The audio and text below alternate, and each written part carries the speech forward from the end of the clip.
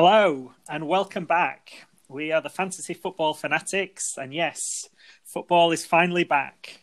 That ghost ship that was the fantasy, was the FPL League, sailing on through the game weeks despite there being no matches, is back. We now have a plus sign against each week, and everything's been reset.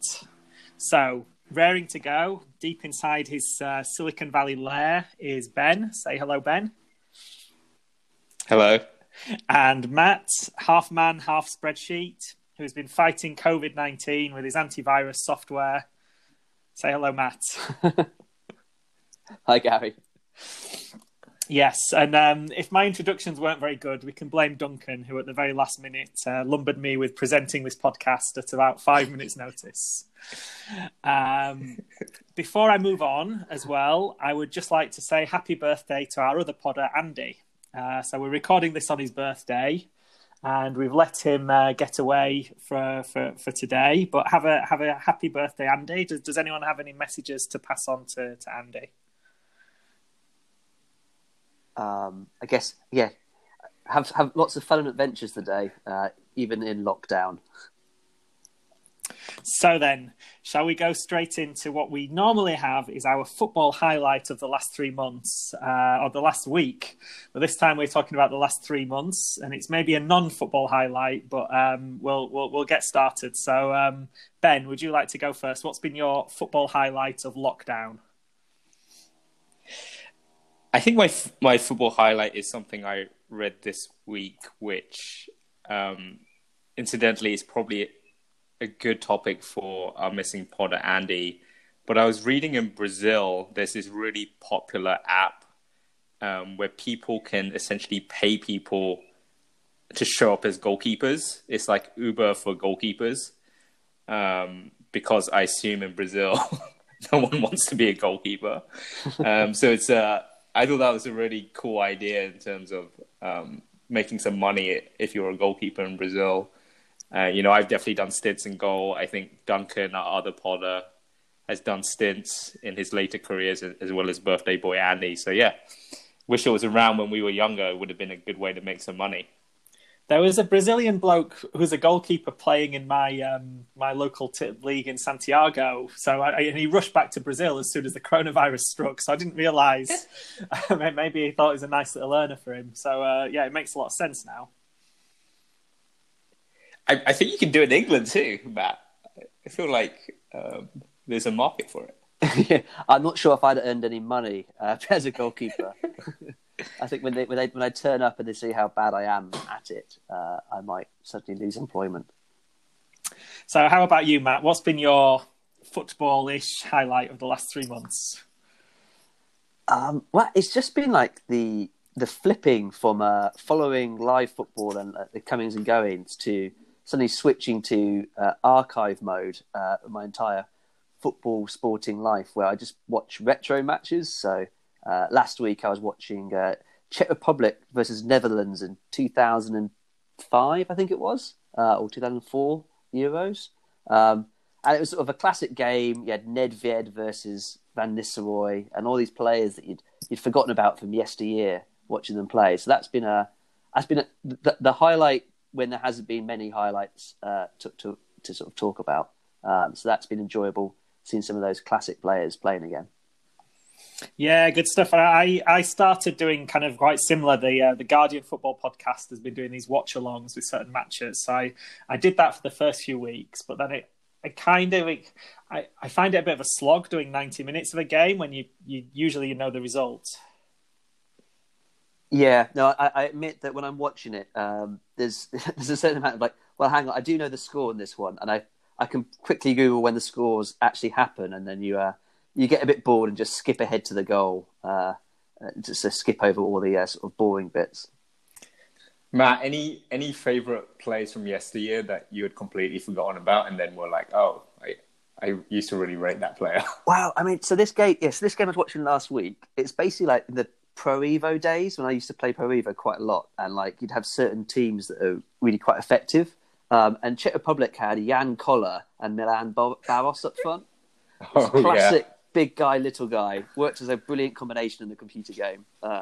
And it actually worked really well in that match as well. Like Collar was holding it up and laying it off to Bauer to have shots and runs in behind, and it ripped apart Netherlands, who had no defence. Was Jaap Stam playing? Because I seem to remember Jan Collard looked just like Jaap Stam, but an even bigger version of Jaap Stam.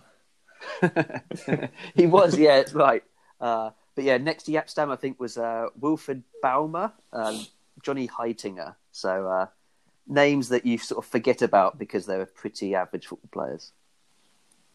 Yes, and for me, I kind of, as I say, I started on the retro path, but then fortunately about 3 weeks ago, the K-League started up again. So kind of my Saturday mornings, just for the spontaneity of watching a football match and not knowing the result, I've been watching on YouTube all the K-League highlights. So I worked in Korea for a year or so and supported FC Seoul in that time. And I think they made quite a lot of headlines around the world for their first game back. They had this kind of well-meaning idea of putting a few kind of inflatable fans in the ground, kind of holding some banners to kind of cheer on the team. But then I think that they kind of went. Whoever was organising this was obviously very naive. I don't think this was done deliberately, but the supplier they found for the kind of the inflatables were kind of specialised in another kind of inflatables, shall we say? So you've got these lots of female fans. Yeah, lots of female fans, quite well endowed female fans. Very skimpy outfits, holding up the banners, and kind of the K-League was quite po-faced about the whole thing and fined them. I think it was about £67,000. I worked out, so it was really quite a strict fine that they got for this, because I guess they can be a little bit puritanical in Korea.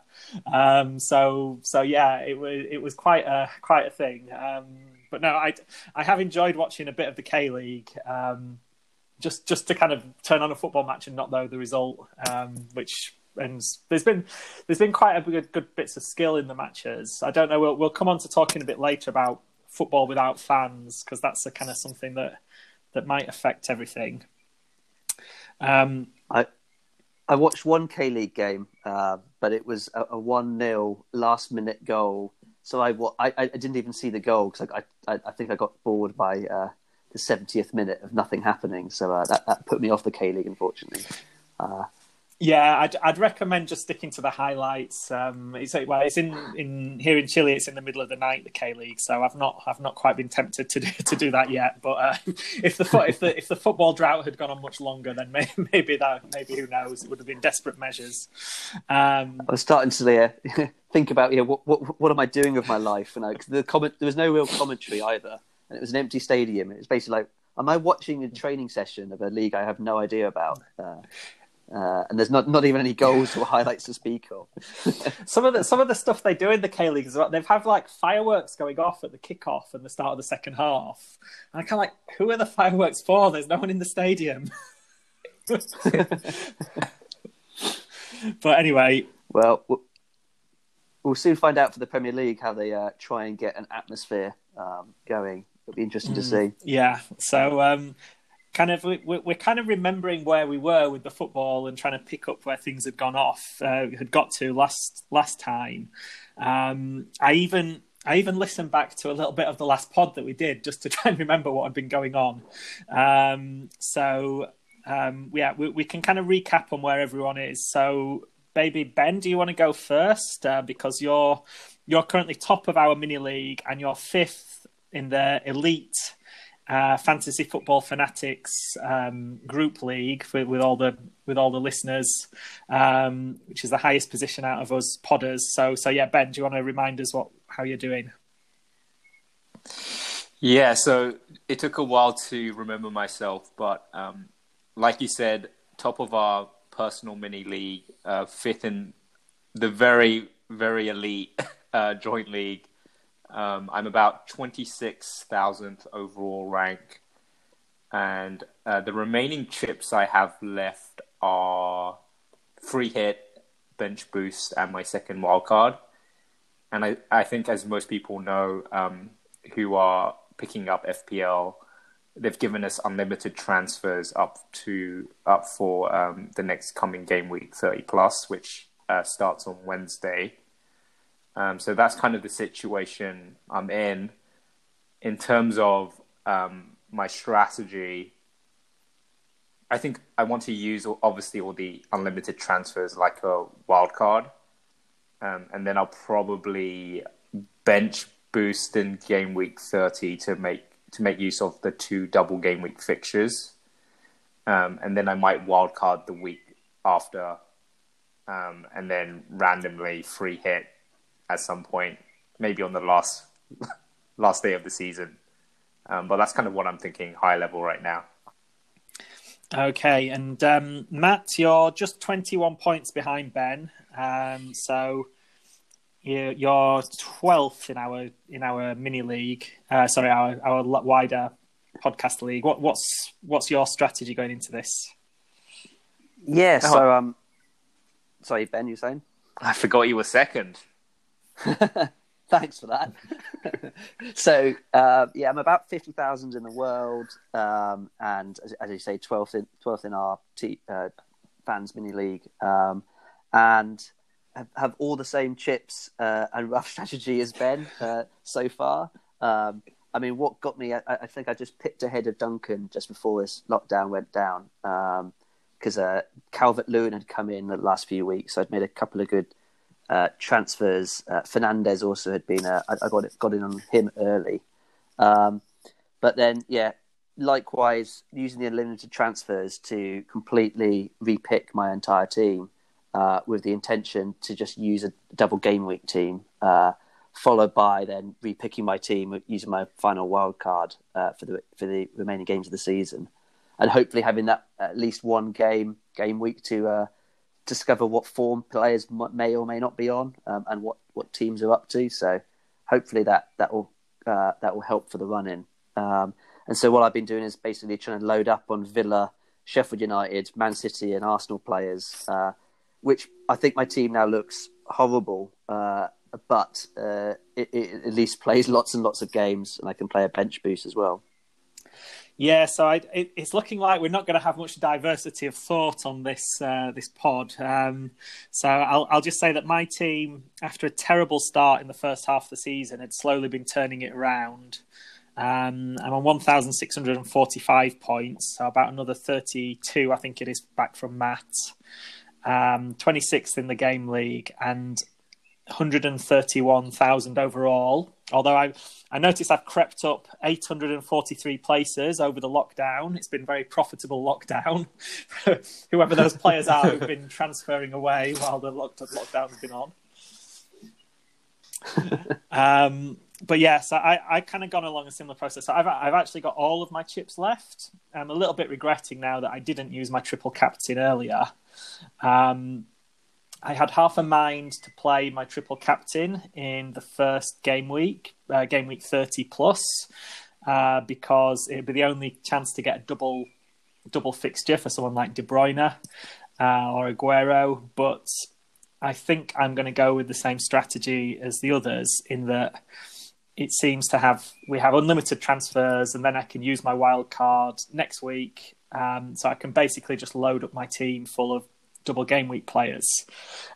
This will mean a quite major change in strategy for me. I think, as you know, I've been boycotting Sheffield United players for the entire season, but I pretty much have no choice, I don't think. So I'm going to break the embargo in the coming week. Gary, you should stick with your principles, I think. I'm consoling myself by the fact one of them, Henderson, isn't a proper Sheffield United player. He's just on loan, so he doesn't really count.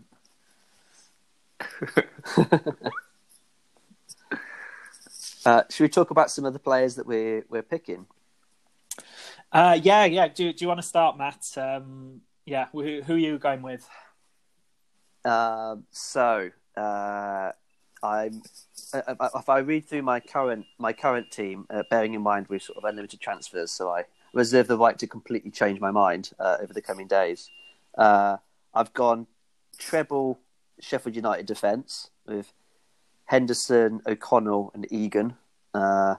I've then gone for the Man City trio of Laporte, De Bruyne, and Aguero. I've gone treble Villa with Grealish. I imagine almost everyone's going to have Grealish, but you kind of got to have him.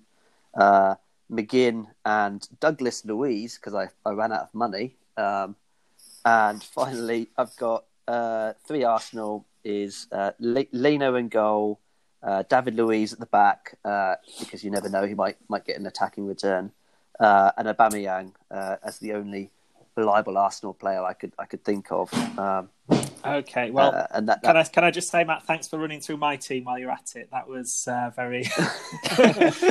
I've gone slightly different. Wait, Matt, who are your non-double gaming players?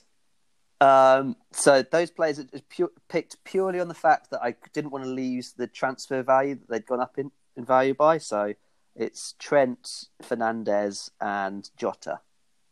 Nice. So Gary, you were saying what's your team? Well, how is your team different from mine? Well, I mean, I guess kind of the guiding principle for this is it's very difficult to know who's going to play because a lot of the teams are kind of starting again from scratch. You kind of think they're going to go with their strongest 11, but there may be a few players who are a little bit short of fitness. We don't know. So I've kind of gone by the same principle of going for guys who are regulars who play normally. Slightly different with my Arsenal is exactly the same as yours. Man City, I had Sterling rather than Aguero, but I was thinking about changing that. Sheffield United defenders, I've gone for Stevens and Baldock rather than O'Connell and Egan. Villa, I've got Samatta and Mings, but also Grealish. So yeah, very, very, very similar. How about you, Ben? Have you got a draft team? Yeah, so my guiding principle, I mean, teams are very similar, but maybe slightly different, was I went with the 3 big Man City hitters. So I went with Sterling, De Bruyne, Aguero, which just kind of limit the rest of my team. But I felt like I wanted all 3 of them. I also have the 3 Sheffield United defenders. I have Henderson, Egan, O'Connell. And my 3 Villa players, I just went with 3 Villa attackers. So Samatta, Grealish. I've actually gone for McGinn as well, who it really pumpsy because he's just back from injury. But hopefully he is fit. And, I think they're a much better team when McGinn is playing. So he's my punt. I think controversially, I've only gone for 2 Arsenal players, mainly because of my 3 big City hitters. I really couldn't find a way to afford them. And also, I just don't rate Arsenal defenders in general. So I have Aubameyang and Saka in midfield, who is super cheap. And then rounding out my team is Trent, who I have a lot of value tied up in. I have Lascelles, who is cheap and has a home fixture against Sheffield United. And then I guess my one good player who is not a double game week player, I'm still debating. I'm debating between Matt Doherty from Wolves or Marcus Alonso from Chelsea. So yeah, that's my team. And also, I have a theory that Duncan dropped out of our pod just so he could hear our teams. Oh, definitely.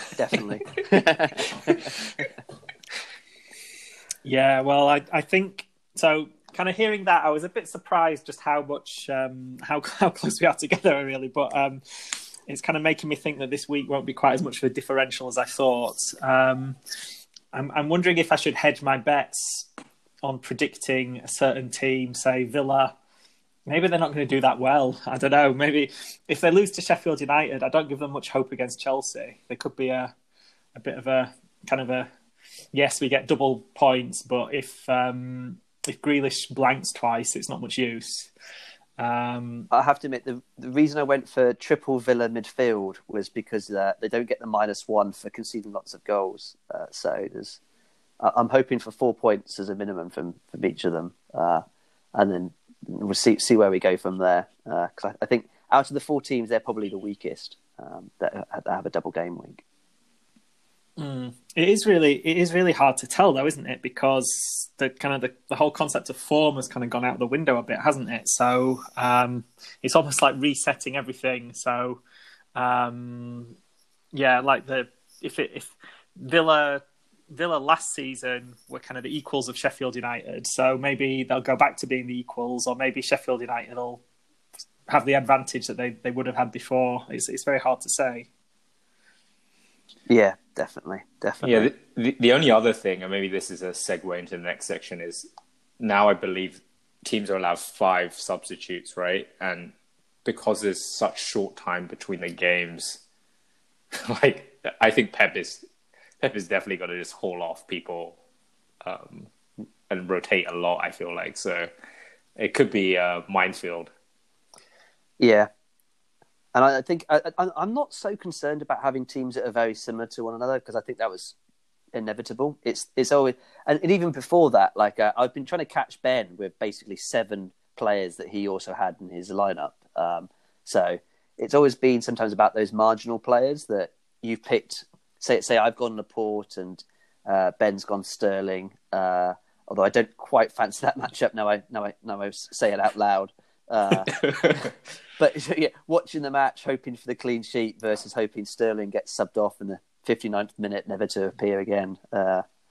So that'll be the fun of fantasy again. It's just those there's 1 or 2 players that are really genuinely yours in the your sort of little rivalry that you can really cheer on. Plus, I think we're thinking about, I don't know the exact stats, but presumably about half the managers in the top 100,000 might have used their wild card already, so they don't have the luxury of doing this kind of bench this first week with the double game week, and presumably the bench boost as well. I think we're all doing the bench boost, it seems, and then they would have to, potentially could do, if they were to pick a team like this one, they would then be stuck with it for the rest of the season, whereas those of us who have our wild card left have got the flexibility.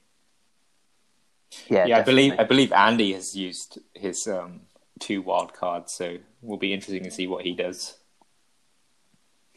Yeah. Okay. So I think that seems quite similar. So, but it would be interesting to have a bit more of a discussion about how we think football might be different under these new conditions. So, actually, before we go into that, I guess we should just mention kind of what we said, that this is the fixtures. We were talking on the previous pod back in March. We were kind of pulling our hair out about game week 31 and it only having 4 matches and everything being quite unbalanced and it being quite difficult to navigate the way through. Now, all of a sudden, it's all kind of been evened out and spread out. So we've got regular game weeks of 10 matches all the way after game week 30. I don't know quite what's happening with the Champions League or the FA Cup and whether that might change. I think they might be like front loading the FA Cup and the Champions League into August, kind of at the end of this season and before the next one starts. But I don't know if you've heard any more on that. Yeah, I think from what I was looking at, the FA Cup fixtures are scheduled, but they don't affect like the single or double game week dynamic. So it's pretty set that game week 30 is the only double game week, and then the rest I believe are single game weeks. Yes, I'm just looking now. So it's in a fortnight. We're going to have the FA Cup quarterfinals. I don't know what that means for the semi-finals. They don't appear to have scheduled the semi-finals yet. I'm wondering if they might just have the semi-final and the final in one big kind of end of season bonanza. And there's quite a few of the top teams are affected by that. You've got Man City have got Newcastle, Man United have got Norwich, Chelsea are playing Leicester, and Arsenal are playing Sheffield United. So you could foresee, because it looks likely you might have Manchester United, Man City, potentially, and then the other 4 teams are all kind of top end of the table. So and Man City, of course, are still fighting on the Champions League front as well. And Man United are still in Europe, aren't they, Matt? Yeah. We last game we played, we smashed some Austrian team, I think it was. But yeah, we're through in the Europa League. Can't remember if we finished the second leg or not, but we won like 4 or 5-0. Because Igalo was doing really well. He's gone back now. I think he's still at United. I think he's gone back. Yeah, I think it's been negotiated. It's been in the press. I think they've been. I think he might be staying to the end of the season now. I think, but I'm not sure if it's entirely locked down yet. No, it's been confirmed. He's staying the rest of the season. Yeah. Along that theme, there was quite an interesting story that Manchester United were contemplating kind of ending Henderson's loan to Sheffield United at the end of June as originally agreed, which would have been quite an amusing way for them to kind of just pull the legs under from one of their rivals. But I think they've decided in the end it might annoy him too much to do something petty like that. So it looks like he's playing on at Sheffield United. In fact, I think that's been agreed now. Yeah. I hope we can beat Sheffield United without having to resort to dirty tricks in the league table. And if we don't, then we've got bigger problems. Yeah, I think the big motivation is not gentleman conduct to pull him out for a club as big as United. So I mean, generally, how do we think football is going to be different? I guess we start off that we don't really. It's like the first game. We don't really have this concept of form anymore. It's kind of no one's played for 3 months, so some of the crisis clubs are a little less in crisis, and teams like Liverpool I know they lost to Watford just before the end, but we're pretty much unstoppable. Are starting afresh. So what do people think about form? Yeah, so I mean, I've got 2 main thoughts about what I think might happen coming into this sort of new phase. Is that first off, I do worry a lot about all the teams that have nothing to play for to starting to experiment ready for next season, because they almost don't consider this season to count for quite as much anymore without home fans to impress. Maybe they'll wheel out some young players. Sort of ditch all the players that are going to leave anyway this summer, and just sort of maybe experiment a little bit.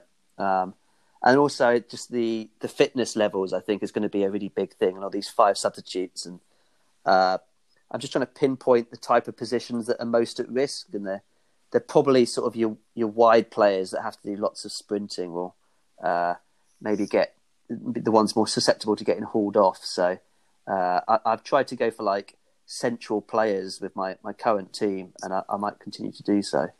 Yeah, that's one thing in the K-League. There seems to have been a lot of muscle injuries, and I think the Bundesliga is the same. That you've been seeing a lot of people going off in the first half. For some reason, the highlights packages in Korea, they put an ungodly amount of focus on substitutions. So every substitution is included in the highlights reel, and there seems to be every match someone limping off in the first half.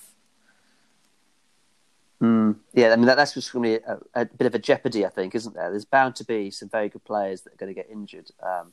It's interesting actually, because just before lockdown, I think Tottenham were in a right mess with their injury crisis. Man U had basically had to live without Pogba and Rashford, but these players are all back now, and so teams are theoretically at full strength, but there's bound to be new injuries that are going to crop up at a rate of knots when the season restarts. Yeah, I think my thinking is exactly the same as Matt's, and I really want to target teams that have something to play for, which I think is basically from like Leicester to probably Arsenal in the table. So like Leicester, Chelsea, United, Wolves, Sheffield United, Spurs, Arsenal, and then obviously the teams at the bottom are really like scrapping for survival. My guess is Liverpool, once they wrap up the league, I can't imagine they will. I imagine they'll be rotating. And then I think that the other interesting thing is Man City. I think the hearing on whether they get kicked out of Europe is in a couple of weeks. So, like, what happens to their team if they get banned from Champions League next year? Do they stop playing? I mean, maybe.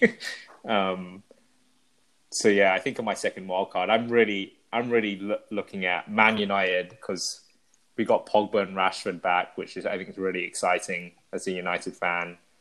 I think I'm targeting Wolves. Wolves have a lot to play for, and they, I think, have a strong team. And then I'm also interested in Spurs, because with Harry Kane back, I think that they may make a really big push as well. So I think that United Spurs match as first match back, I think I'll be watching that really closely to see the form of those two teams. Yeah, and it's interesting you say about Liverpool, because I kind of see, as you say, I agree. You've got all those teams fighting for Champions League and those fighting relegation. So at the moment, there's only really a rump of about 4 or 5 teams. I guess Burnley down to Southampton, where they're possibly out of both of those categories. But then Liverpool are almost a category of their own, aren't they? Because I feel like if Liverpool were still in the Champions League, there would be still this kind of real driving motivation for people to be in the team, and no one would want to lose their place if they were kind of targeting another Champions League final. But now, I mean, they're out of the Cups, they're out of the Champions League, they're literally just playing their league fixtures. So they could potentially be looking at this and thinking, well, kind of nine more wins, we get an incredible points total. It'll be unmatched in like the history of the Premier League. But I'm not sure that just going for records like that would be much of a motivator. So I'm kind of thinking about the Trents and the Salahs and Manes, whether they're such a wise investment now. What do you guys reckon? I think it's uncertain, definitely at this stage. I mean, I think they'll go all out to win the title as soon as possible. So certainly the first few game weeks, I think they'll be going for it in full. But you're right. There's definitely a slight risk that they, as soon as the title's won, that even if they pick the same strongest 11, that those players maybe just mentally slightly switch off and think, "What's the point? Let's just get ready for next season." Maybe they'll play to like avoid injury rather than go the extra mile. But having said that, I reckon that might come down to some individual characters. So I can't imagine Mo Salah doing anything other than trying to score as many goals for his own greatness as possible. So I think certain players might want to play every minute and demand to play every minute and really go for their own personal accolades. And so that might be a factor, even as the rest of the team maybe slumps a bit. Yeah, I think, I don't know which way it's going to go, but I think it's one of those key decisions that either shoots you up the rankings in the last couple of weeks or basically tanks your rank. It's basically one of those key decisions, right, that each manager has to make, is like how much they invest in Liverpool versus not. And I feel like it's going to be a big decision if you're definitely trying to move around in mini league rankings.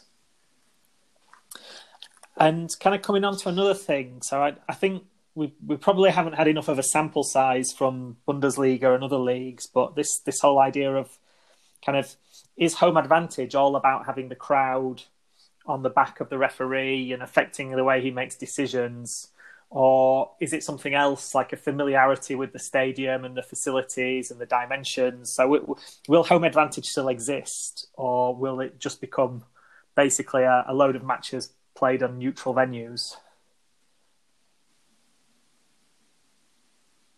I feel like it must be diminished, right? No matter what way you look at it, home advantage. I was watching some La Liga highlights, and from what I could work out, the sounds they pump in are obviously like home crowd sound. So the fake crowd is cheering more for the home team and is like booing the away team.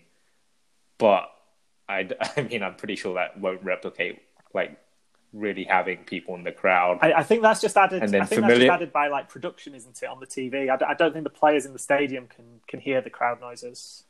Oh really? Oh, okay, yeah. Then I can't. Yeah. Then I don't know. I'm the personal belief that home advantage is way less, especially for like notoriously like strong home grounds like Merseyside derby, right? Everton. If they're playing in a neutral ground, I assume Liverpool always beat them anyway, but like home advantage is going to mean nothing for Everton if they don't have like the Goodison crowd. Yeah.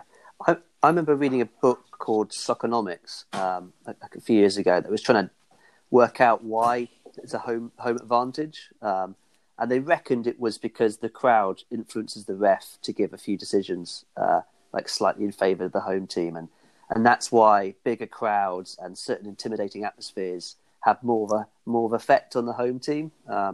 And I think that will definitely be the big leveler that will happen in these games, where the away team going to some grounds notoriously difficult suddenly won't have that as a factor anymore, and it become remarkably neutral. I wouldn't say maybe entirely disappear. I think there's maybe a little bit in the home familiarity factor, but I'd be surprised if home and away form really factors too much. It's just about how good the team is these days.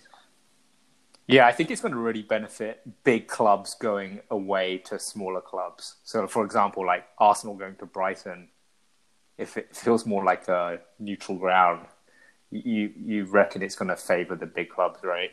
Yeah. And there's probably some some certain clubs we could mention that I think like of the kind of the smaller grounds. You've got ones like you've got Selhurst Park, which is kind of quite a very partisan atmosphere. I guess you've got Turf Moor to Burnley, which has a big effect. Even Norwich at the bottom, they've been terrible away from home this season. They kind of had a bit of form at home, but whereas you've got other clubs with like a kind of notoriously bad atmosphere, I guess, like West Ham with the Olympic Stadium, where they don't really have much of an atmosphere. So perhaps they will be affected less.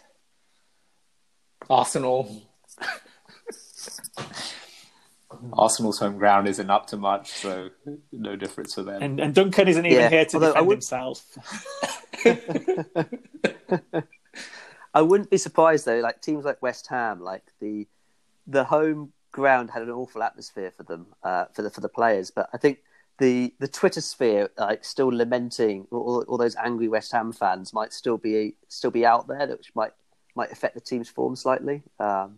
I don't know how much the social media and just the fans commenting on the players and the media reaction will influence if teams remain in like a bit of a fog or malaise.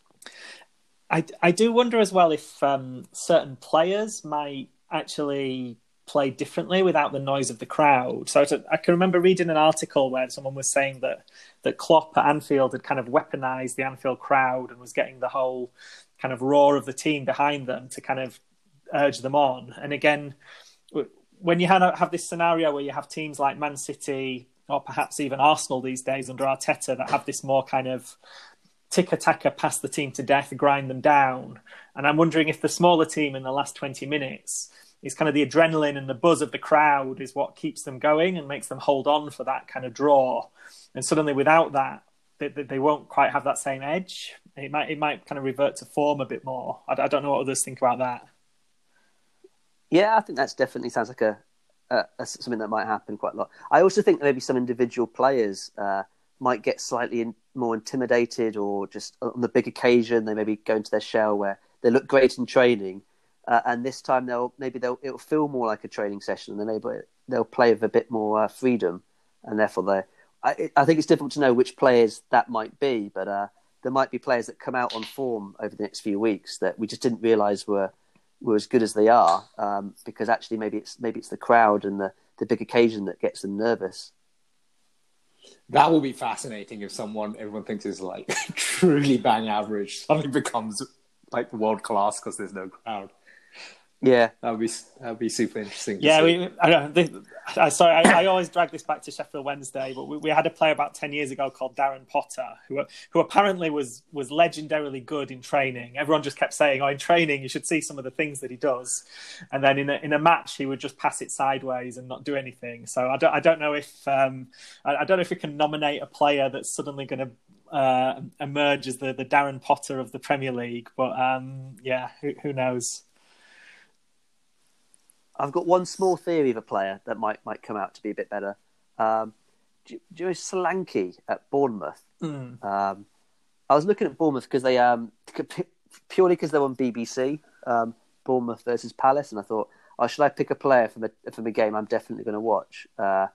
And he hasn't scored a goal yet, I don't think, for Bournemouth, unless he scored one in the cup or at some stage. But he's always had this reputation of being like, always this hot youth. He signed for quite a lot of money off Liverpool, and he's just never done it on the big occasion at all. I wonder if he's one of those fantastic in training. Now his opportunity without a crowd, like there's no one on his back, that maybe he'll play with a bit more freedom. Or maybe he just won't get in the first team. And my theory will never get tested out. Okay, so Solanke at 5.1 million is bargain. So yeah, put him on our joint team, I reckon.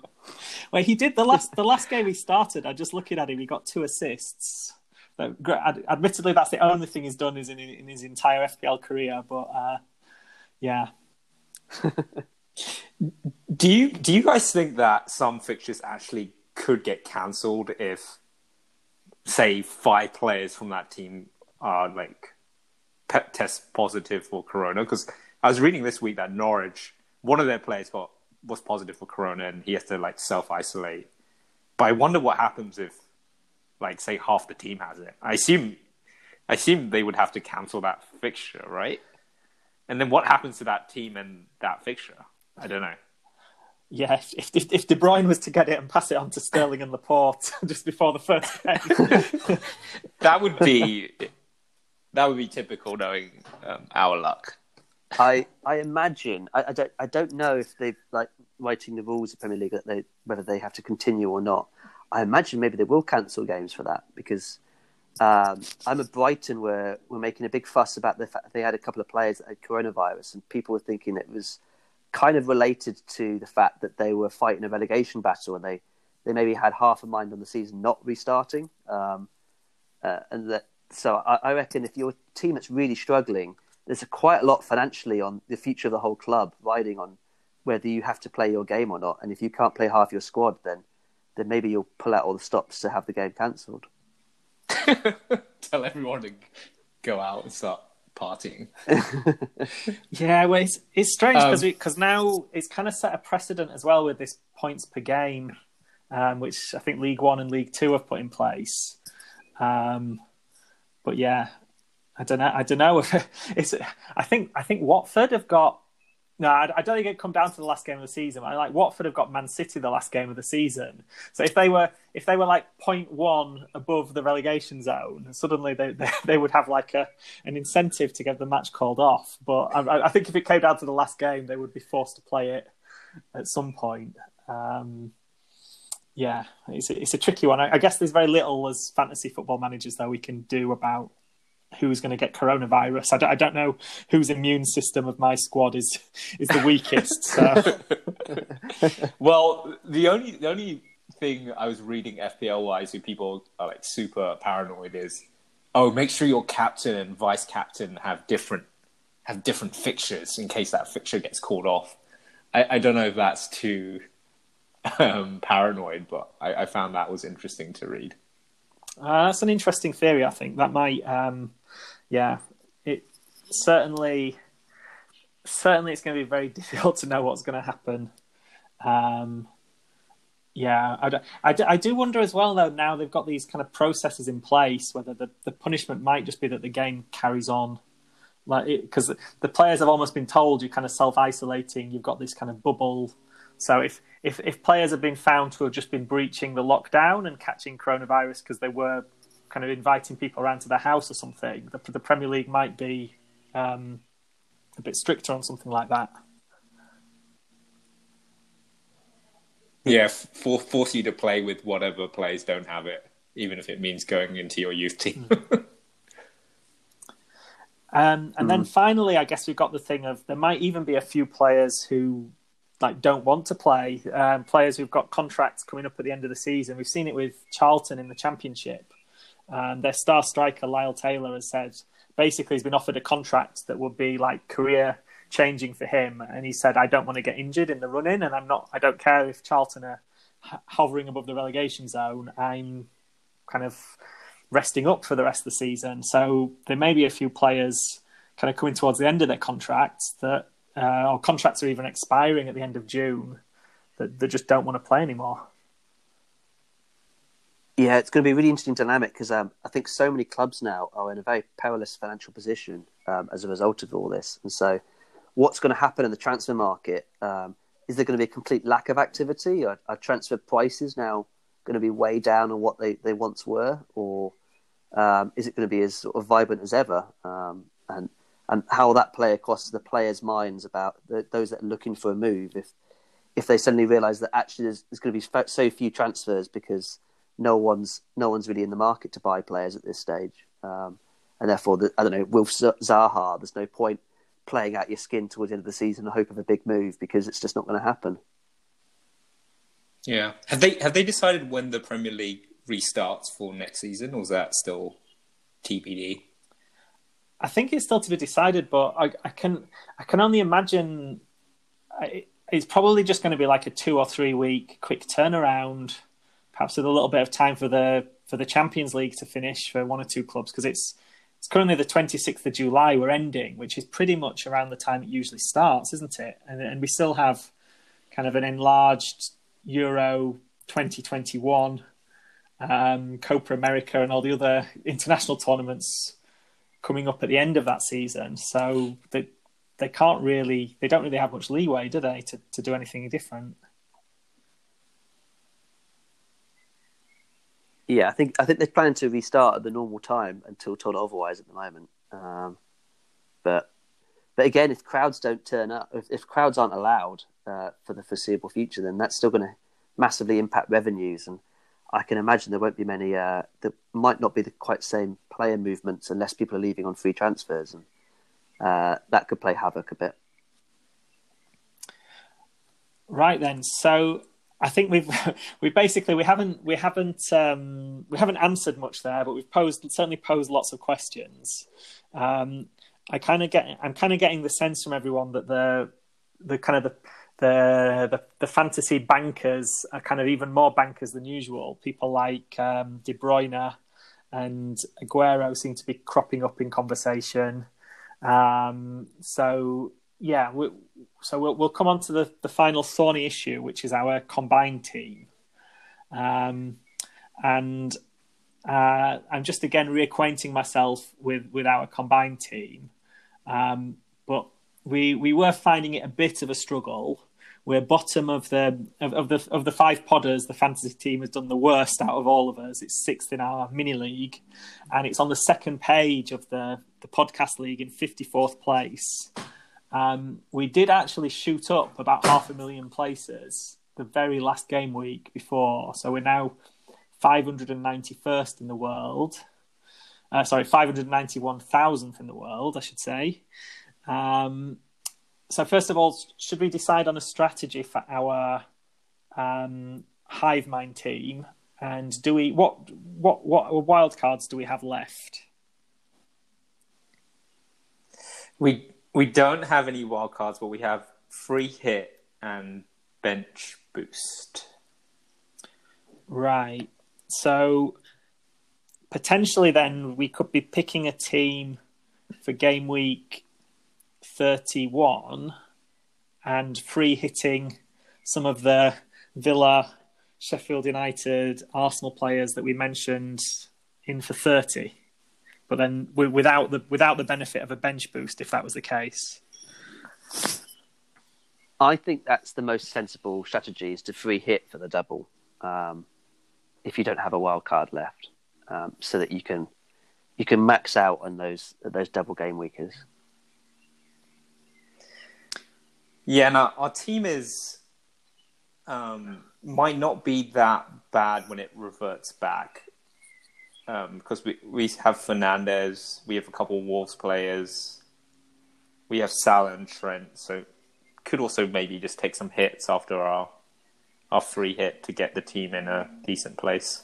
Well, I guess we've still got the unlimited transfers now, so we can still do the unlimited transfers, but we're almost picking a team for game week 31 rather than game week 30.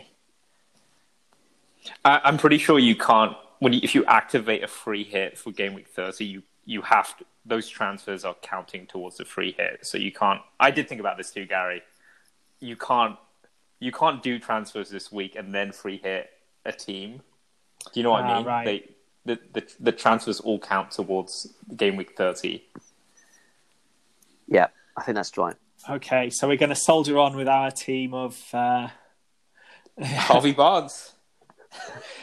Although you did also back Man United to do well, so having Fernandes in there is a good one. We don't have much Man City, which might not be a bad thing, because I see after the double game week, Man City are Chelsea away, then Liverpool at home. I think it's all right for 31. If you think we're back in Wolves, Man United, we've got the strong Liverpool contingent, and we've got Aguero. It's a touch differential potentially, but it should be all right for 31. Okay, is there anyone? So our team is McCarthy in goal or Henderson. We've got a back four of Alexander-Arnold, Gomez, Lascelles, Bolly, with Egan on the bench. Midfield, Traore, Salah, Barnes, Fernandes, and Hayden in midfield. And two of my favourites here. This is a very strong Gary sort of front line of Chris Wood and Danny Ings, with Sergio Aguero currently on our bench.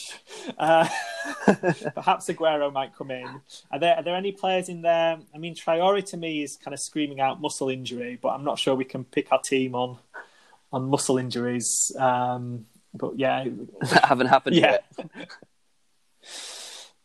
I think Isaac Hayden is one of those players that is going to play really well without a crowd.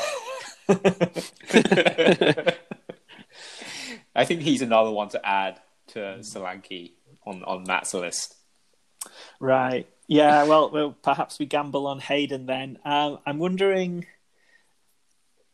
with Newcastle, Lascelles was a bit of a bonus towards the end of last. He was really coming good, but actually Newcastle's fixtures are looking quite good though. They got Sheffield United at home, Villa at home, Bournemouth away, West Ham at home. So Newcastle are quite a good team to be sticking with at the moment. For the free hit, should we go for a couple of differentials from the four teams that are got 2 game weeks? So what are you thinking? A kind of a Mahrez or Lacazette? Mesut Ozil. Yeah, like a Pepe, Ozil, Lacazette, Arsenal triumvirate. I like that. Then, yeah, who else? Jesus, and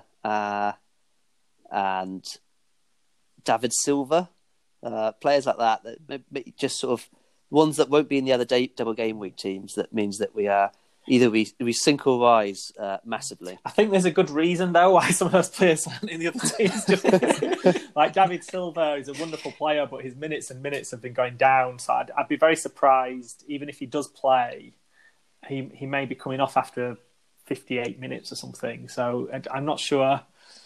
In terms of Arsenal, I mean, we had quite an interesting conversation on the last pod that Duncan was getting quite optimistic that Arteta was transforming Arsenal into a lot more kind of defensively savvy, kind of controlling possession kind of team. So maybe that does bring someone like Ozil into that, as well as some of their defenders.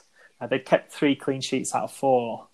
And even if they have a mare at Man City, they could still go to Brighton and pick up. So that could be one for the Arsenal side. Yeah. Ozil, Bellerin, and someone else. It's just hard to know who's going to play, isn't it? So this is the thing. Like I'm not even sure Bellerin's first choice anymore.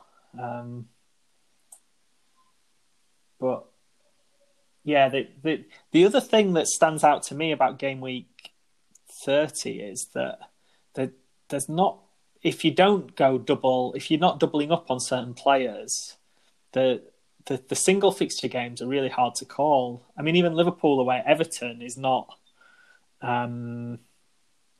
It's not one where you necessarily can see lots of goals. It'd be very hard to pick out a whipping boy. In fact, I don't know if we're doing whipping boys this week, but it's quite a tricky one. Yeah, I have a feeling Villa are going to get whipped by Chelsea because they only have a couple days in between, and Chelsea will be fresh, and trying to hunt down a solidified Champions League. I feel like that might be a good one. West Ham Wolves was the other one I'm looking at, but I'm just not sure. Maybe West Ham will get it together. Yeah, I kind of agree. I mean, Villa do have four days between the Wednesday and the Sunday match.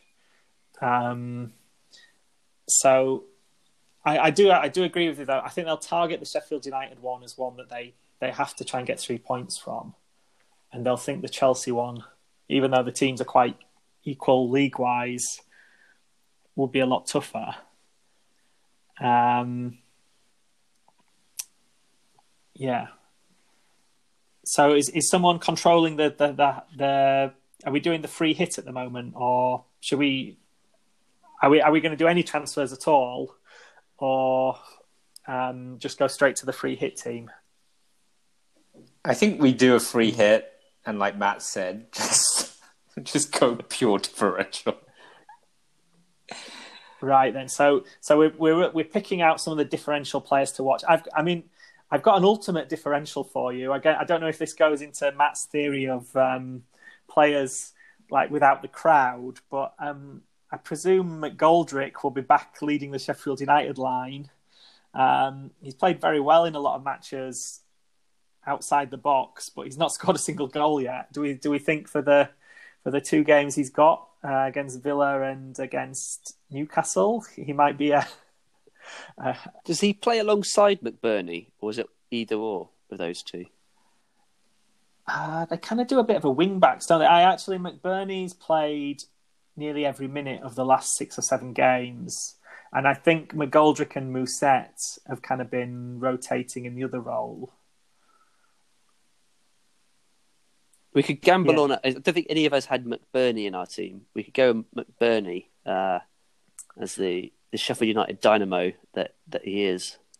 Yeah, no goals in 6. Yeah, but, I like that. Let's. I like that. All right, I've come up with a differential draft right now. Do you want to hear it? Go. Okay. Dean Henderson in goal, not differential. It's fine. Bellerin. Bellerin, Egan, Trent. I'm playing 3-4-3. Ozil, Pepe, Mahrez, Fernandez, Aguero, Jesus, McBurney. Thoughts? So we're going Fernandez because we're not going for a double like a Grealish. I think Grealish is just too boring by comparison, isn't he? Yes, super boring. Who else is there that could be? Son's back. Son is back. But Man United, I don't know. Son against Man United? What Arsenal did you have again? You had Pepe. I have Pepe, Ozil, and Bellerin. I think Bellerin is first choice. If you look at his minutes. Oh, no, actually. He didn't play against West Ham. Interesting. I'm also happy to go David Luiz. Does David Luiz get Lacazette? Dropped? Instead of Jesus? Yeah. Or Aguero? What do we feel about for Man City? We could go for Mendy. Ooh, well, that's a good one. We'll do Bellerin for Mendy. Is Mendy over the same price? And then who do we want to sacrifice up top? Aguero or Jesus for Lacazette? Probably sacrifice Aguero. Aguero, yeah. I mean, that works out. It depends who you want to play. So we've Ozil, Pepe, Mahrez. Oh, we don't have our midfielder. If we do our free hit, we don't have the bench boost as well, don't we? So we could. Yeah. So I'm playing 3-4-3. Yeah. But I'm making sure McBurney's in the team. We have one more slot for the 4th midfielder. Probably can spend up to 11 million. Like almost anyone. Anyone. Son? Oh, Fernandez? Oh, how about Pogba as pure punt? Pogba's quite punty and fits with this is 2 Man U fans profile of this this pod. But should we have a no. slight voice of reason? Could we not have someone like we should have we should have a Chelsea. We should have a Chelsea. But player. do we not still have a Man City player then? Could we not just put someone like De Bruyne or Sterling in just to be slightly boring? But no, we already have 3 City players: Mendy, Mahrez, Jesus. I feel like Chelsea away to Villa. I feel like we could target that fixture, but I don't know who from Chelsea. Pulisic? Is he fit? I think so. I think the only one who's struggling a bit is Hudson-Odoi because he had coronavirus, and I think he's been a bit struggling to get back to full fitness. Pulisic is extremely punty. Shall we do that? He hasn't played since game week 21. I prefer the Son or Pogba move personally, just as like premium players that only have a single game week. I think a reasonable person would go Son, right, over Pogba. What's Pogba? What was Pogba's final relationship with Mourinho like? Will he have a point to prove? Oh yeah, definitely. Right? I feel like definitely he'll want. Yeah, they hate because the reason Solskjaer did so well initially. Well, one of the reasons Solskjaer did so well was because Pogba suddenly was freed up because he hated Mourinho so much. Right, so we'll go with the vendetta then. Have Pogba.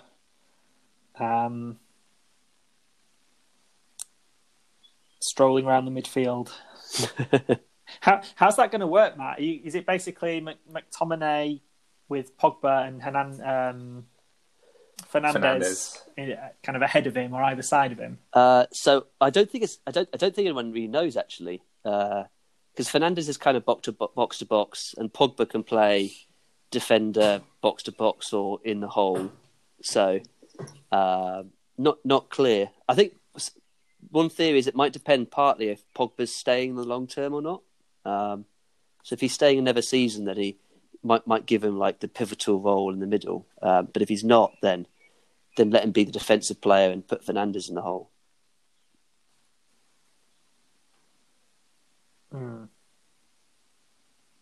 Well, we can always free hit this team, and then the reasonable members of the pod can still change it before Wednesday. Let's just share the team that we've come up with without any context or comment and see what. I think Duncan is probably going to be more outraged than Andy, but we'll see how that goes. Okay, here is currently what it is. It is Dean Henderson in goal, Trent, Mendy, Egan, Ozil, Pepe, Mahrez, Pogba, Jesus, Lacazette, McBurney. It's a sexy team. Love it. It's a great team. Maybe I'll put Grealish on the bench because we can afford him, I think. Who should the captain be, though? It seems with Sheffield United, like, people always go with Egan, O'Connell, Baldock or Stevens. No one ever picks Basham. He plays just like all the rest of them. I know he hasn't scored this season, but maybe this is his time to shine. Yeah, we can do Egan for Basham. No problem. I don't think I've seen a single team with Basham in it, so... Although he is in 1.5% of the teams, apparently. Who should the captain be for our super differential Basham, team? obviously. Now, I feel like it has to be someone like Pepe or Jesus. Lacazette is like the most sensible of the ones there for like minutes and double game week. Will Arsenal go with Lacazette away at Man City? Will they stick Aubameyang up front and pack the midfield? Lacazette only has like 40 minutes of game time in the last three games. I have forgotten about like what's going on at Arsenal entirely. So yeah, maybe Ozil is a regular. I think.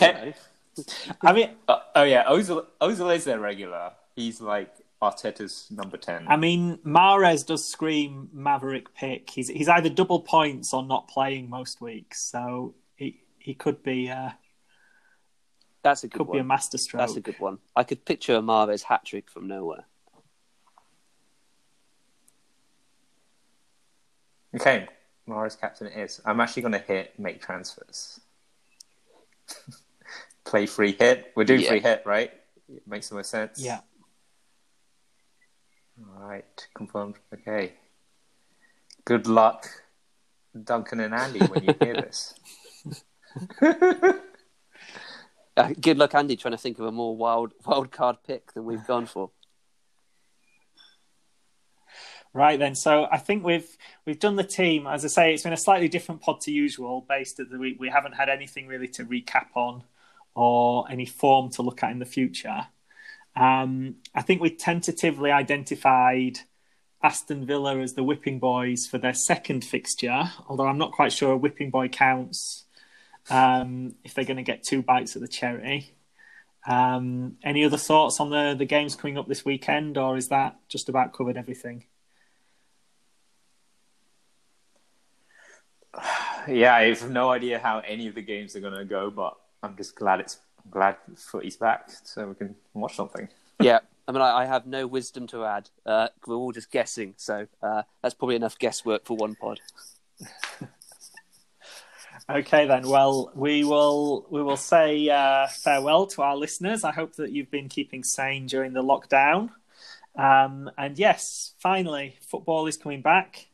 Not long to wait now, just a few days, and we can see which fantasy football teams have been using the time off wisely to strategize, plan, come up with new formulas, and we'll see. So, final words from Matt. Cheers. Loving our dream team. I'm looking forward to seeing how the Hive Mind gets on against our actual boring picks. And Ben? Yeah, goodbye. Thanks for listening. It was just fun doing this again after, must be 3 months now. Yeah, we did attempt to record one during the lockdown, but it kind of went with technical issues, meant it never saw the light of day. So it's good to be back on the airwaves, and we'll see you all next week once we actually know what football looks like in this new world. So farewell, everyone.